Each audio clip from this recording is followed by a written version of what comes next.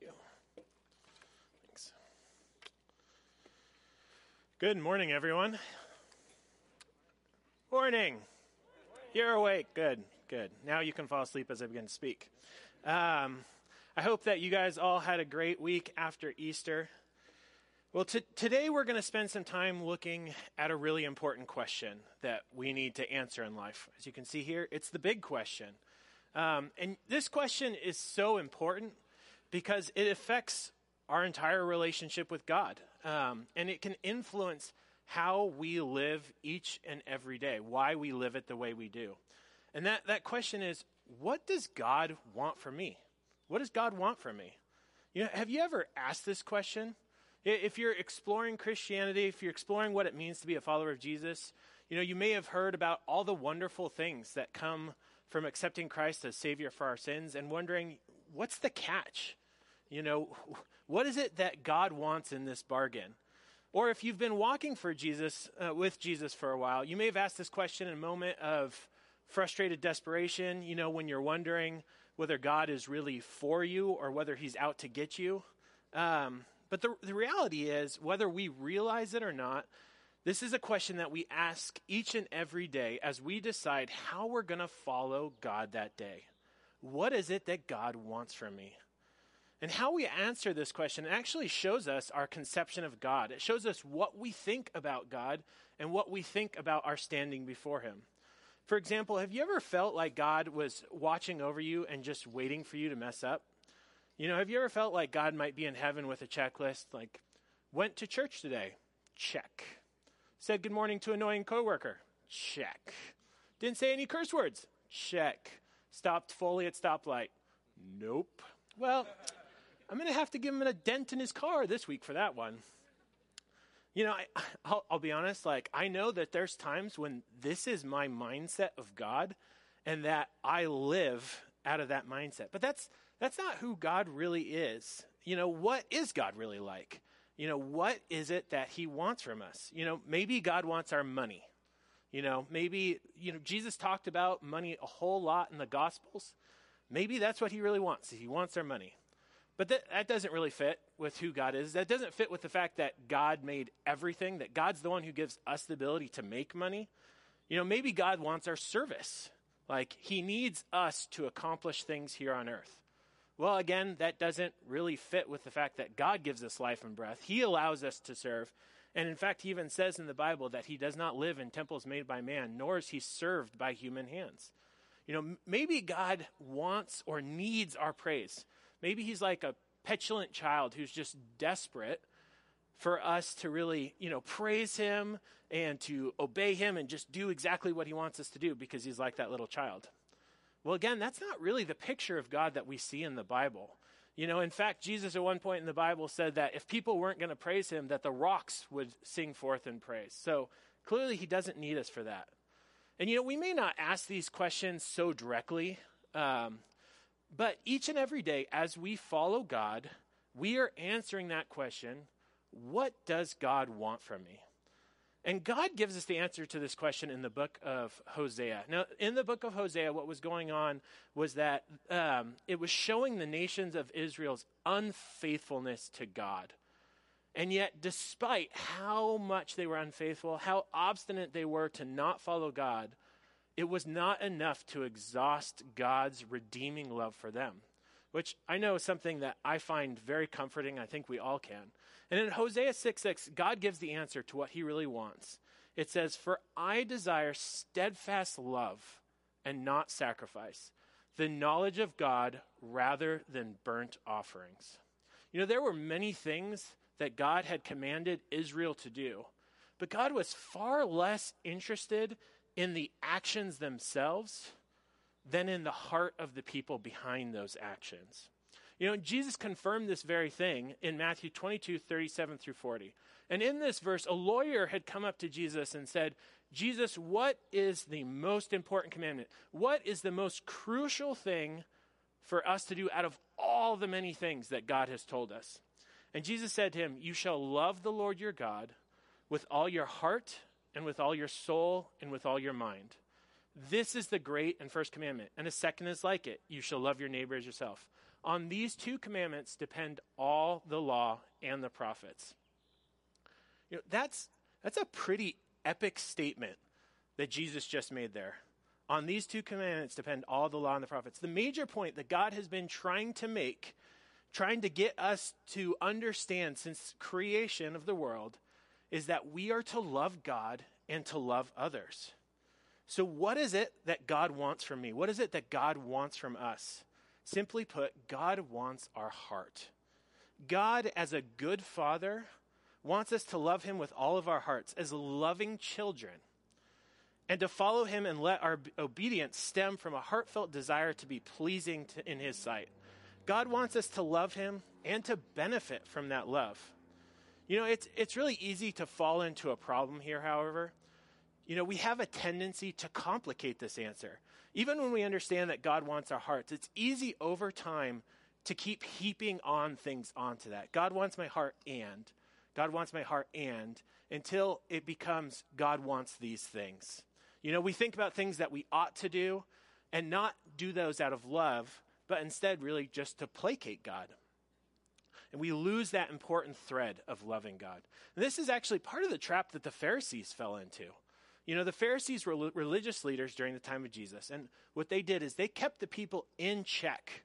They were making sure that everyone was doing right before God. And in their zeal to do this, they had created this series of rules. I believe it's about 613 laws that people were to follow. And they made sure that the people followed these laws. Well, you would think that a group so concerned about doing what's right before God and Jesus, the Son of God, you would think that they would get on really well, right? Like they would be best mates. It would make sense because, Jesus was the Son of God, and they were trying to make sure that people did exactly what God wanted. Well, what you find out in the Bible is actually the exact opposite was true. Most of the Pharisees hated Jesus because he was not so focused on the rules that they had created. And likewise, Jesus used them as an example of how we should not live in life. He actually regularly called them hypocrites. Jesus said that the Pharisees were like cups that had been washed only on the outside, that were still gross and disgusting on the inside, that they were like whitewashed tombs that may look pretty, but were filled with bones and decay on the inside. Why? It's because the Pharisees had not given God their hearts. They may have been doing the right things. What they were doing wasn't necessarily bad, but they answered the question, what does God want from me, incorrectly. God wants our hearts. And how amazing is that?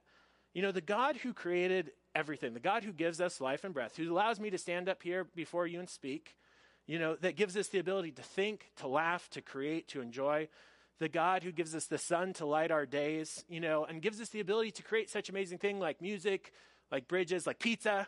This amazing God who gives us the opportunity to be pardoned from the judgment that we are fully deserved of because of our sins.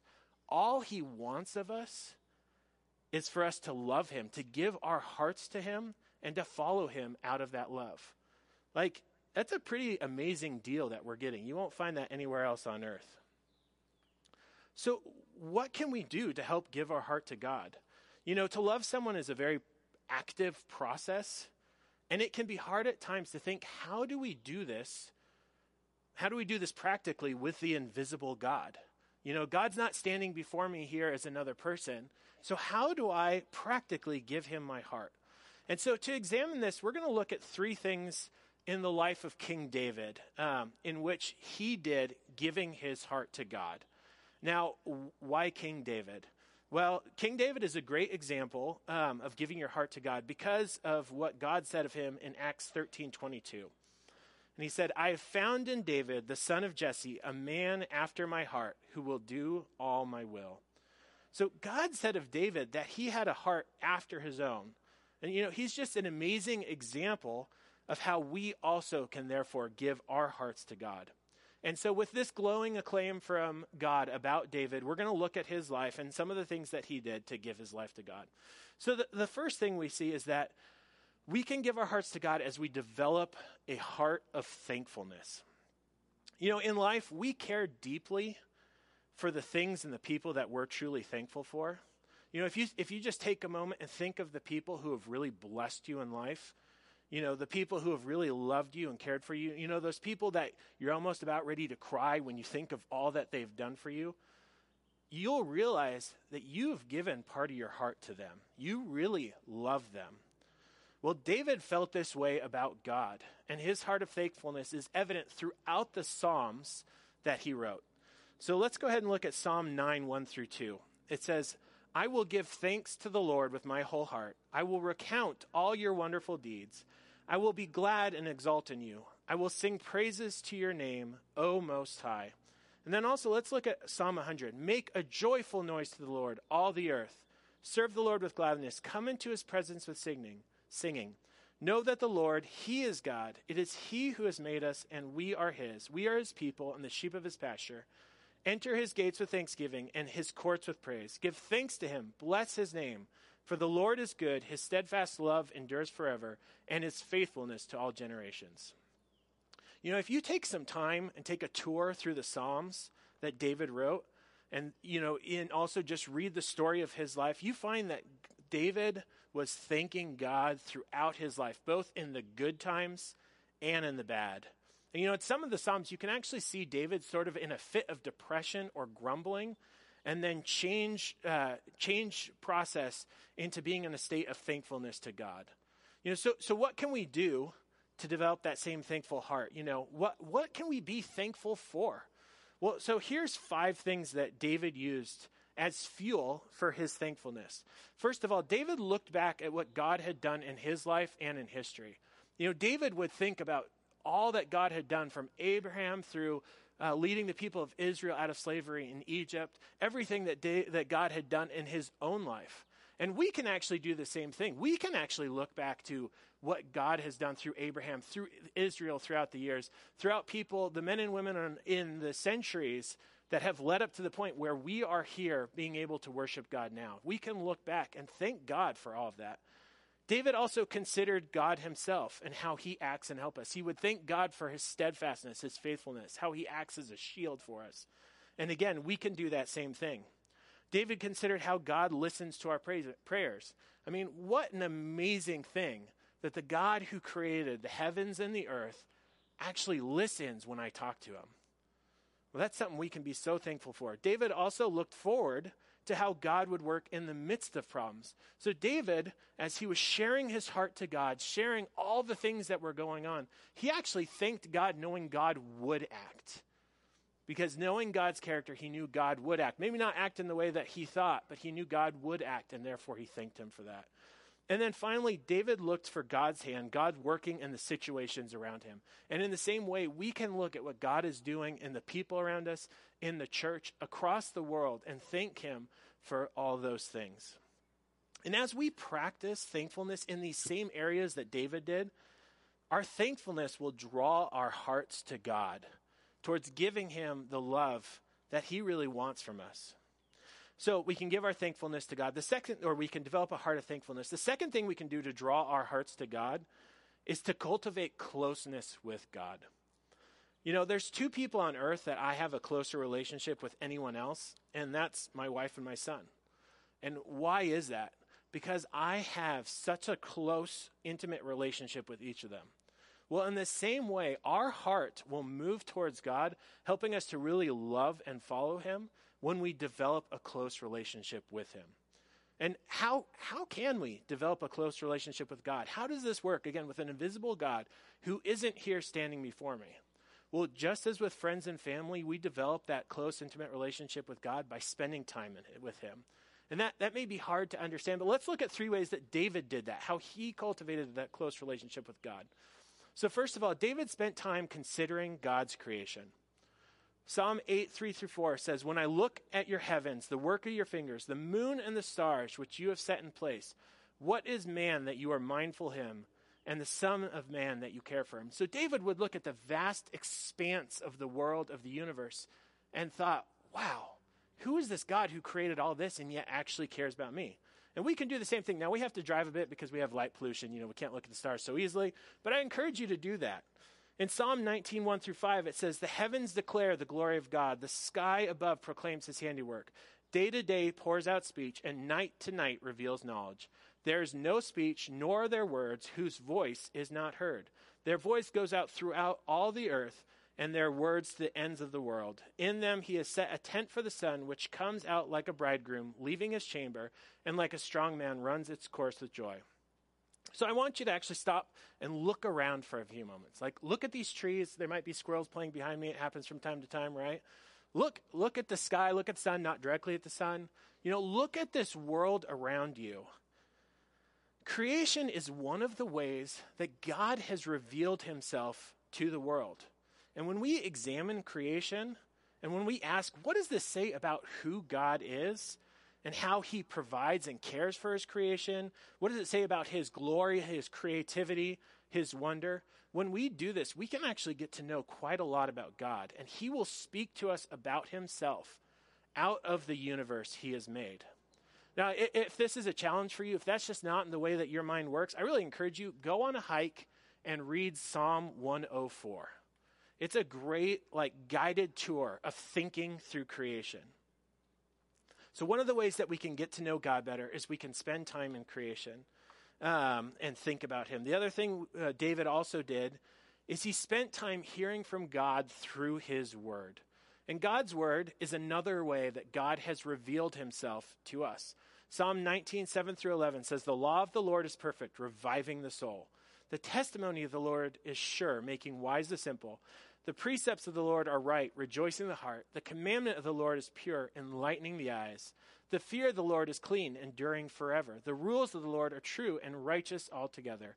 More to be desired than they are than gold, even much fine gold, sweeter also than honey and the drippings of the honeycomb.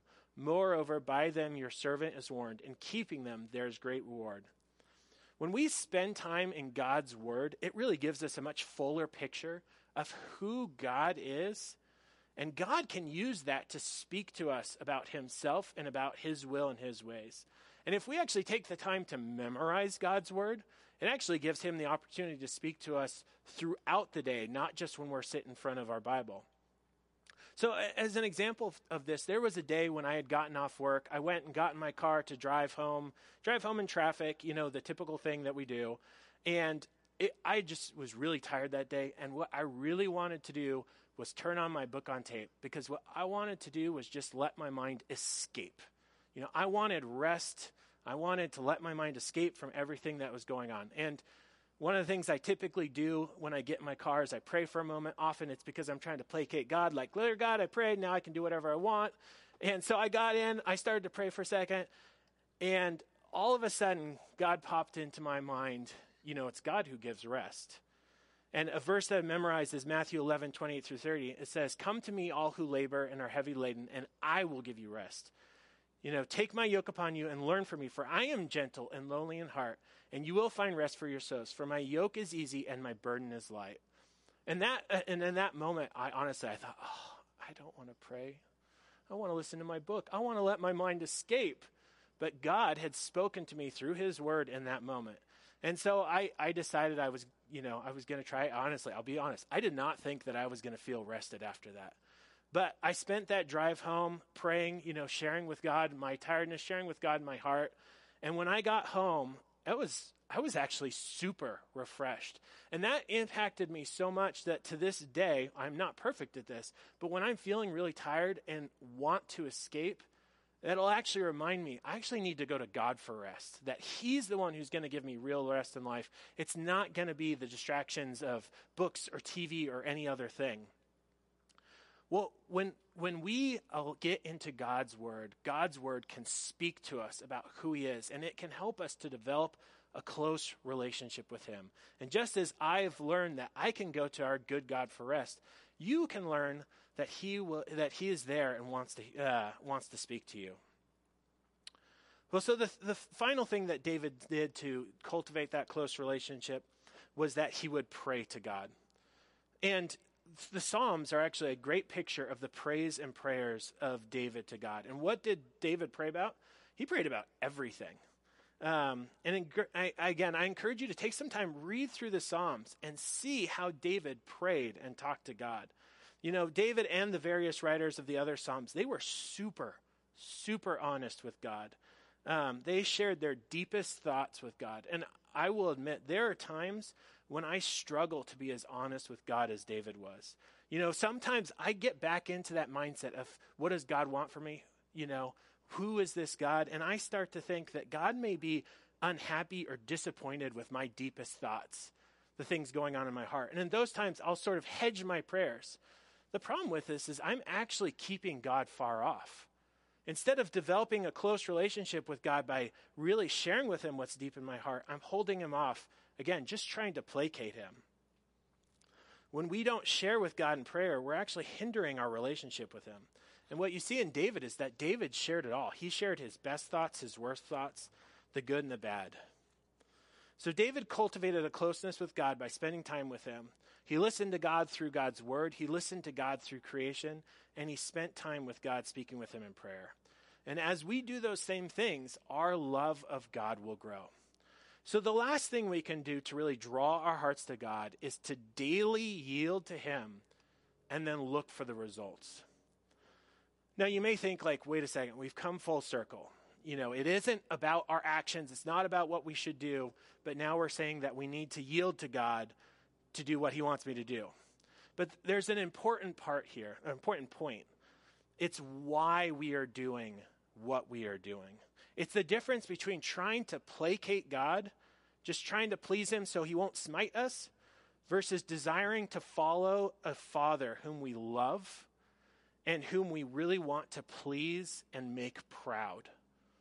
We yield our lives to God out of our love for him. John 14:21, it's not up here, but John 14:21 says, "Whoever has my commandments and keeps them, he it is who loves me. And he who loves me will be loved by my Father, and I will love him and manifest myself to him." As we yield to God in love, we are truly giving our hearts over to him. And the great thing about this is God asks us not to yield our lives for his benefit, but for our own. And so let me say that again. God asks us to yield to him for our benefit, not for his. God wants us to experience joy and peace in life. Just imagine that for a moment. How often do you find in life that you're frustrated, you're anxious, you're stressed, that life just feels hectic, like you're just trying to hold on? Those aren't the things that God wants for us. He really wants us to have a life filled with joy, with peace. And so God calls on us to yield to him that we may experience that type of life that he has for us. And we can see this in Deuteronomy 6:1-5. So God was preparing the people of Israel to enter the promised land. And what had just happened is that Moses had given the people a bunch of laws that they were to follow, a bunch of ways that they could yield their lives to God in obedience. But God didn't want them to get so focused on the laws that they missed what was going on, what they were all about. So let's look at Deuteronomy 6:1-5. "Now this is the commandment, the statutes and the rules that the Lord your God commanded me to teach you, that you may do them in the land to which you are going over, to possess it, that you may fear the Lord your God, you and your son and your son's sons, by keeping all his statutes and his commandments, which I have commanded you." So there's all this stuff I've been giving you. It's all about you. We really want you to do it. And not only you, but your kids after you. But then look why. "And that your days may be long. Hear therefore, O Israel, and be careful to do them, that it may go well with you, and that you may multiply greatly, as the Lord your God, the God of your fathers, has promised you, in a land flowing with milk and honey." God's saying, I want you to yield because I want it to go well with you. I'm trying to bless you. So please follow me. And again, he brings it back to what is it about? It's about love. "Hear, O Israel, the Lord your God, the Lord is one. You shall love the Lord your God with all your heart, with all your soul, and with all your might." So we follow God out of love. When we daily yield to him, he will bless our lives. And in turn, that will draw us closer to him. That's going to help us give our heart over to him. And David, we can see this, David following the same precept of yielding to God in his life. And we can see how God worked in it. David describes seeing the results of his obedience in Psalm 18:20-24. It says, "The Lord dealt with me according to my righteousness, According to the cleanliness of my hands, he rewarded me. For I have kept the ways of the Lord and have not wickedly departed from my God. For all his rules were before me, and his statutes I did not put away from me. I was blameless before him, and I kept myself from my guilt. So the Lord has rewarded me according to my righteousness, according to the cleanness of my hands in his sight. So if we daily yield to God, really seeking to trust him, he will bless our lives. And we'll find that more and more we can trust him. That more and more that we'll see that he is a good father, and that more and more our obedience will actually come from a heartfelt desire to be pleasing in his sight. You know, I have found in my own life that over the years, as I've continued to follow God, more and more I want to obey him because I love him versus because I'm trying to avoid pain or find specific types of blessing. And we will find that as we do this, as we give our obedience to God, our heart is going to go with him as well, as long as we hold that obedience comes from love itself. So what is it that God wants from me? What is it that God wants from you? God loves us, and what he really wants is that we would love him and follow him out of that love. So as we focus on thankfulness, as we focus on cultivating a closeness with God and obeying him and seeing how he in turns blesses us, our hearts will be drawn towards God, and we will be able to really love him in a way that is appropriate. So as you go through your week, this coming week, I really encourage you to focus doing what you do out of a love for God. You know, as you get up to do your quiet time, as you attempt not to cut off the person in front of you, as you do your work well, I encourage you to think about that from the standpoint of, I'm doing this out of my love for God. And as you do that more and more, you're going to find that your love for him grows. So I'm going to go ahead and pray, and why doesn't the band come on up, and we will continue worshiping this morning. God, I just thank you that you give us so much and expect so little of us. I just thank you that you are a God who's easy to love, that you are such a generous, gracious, and loving God.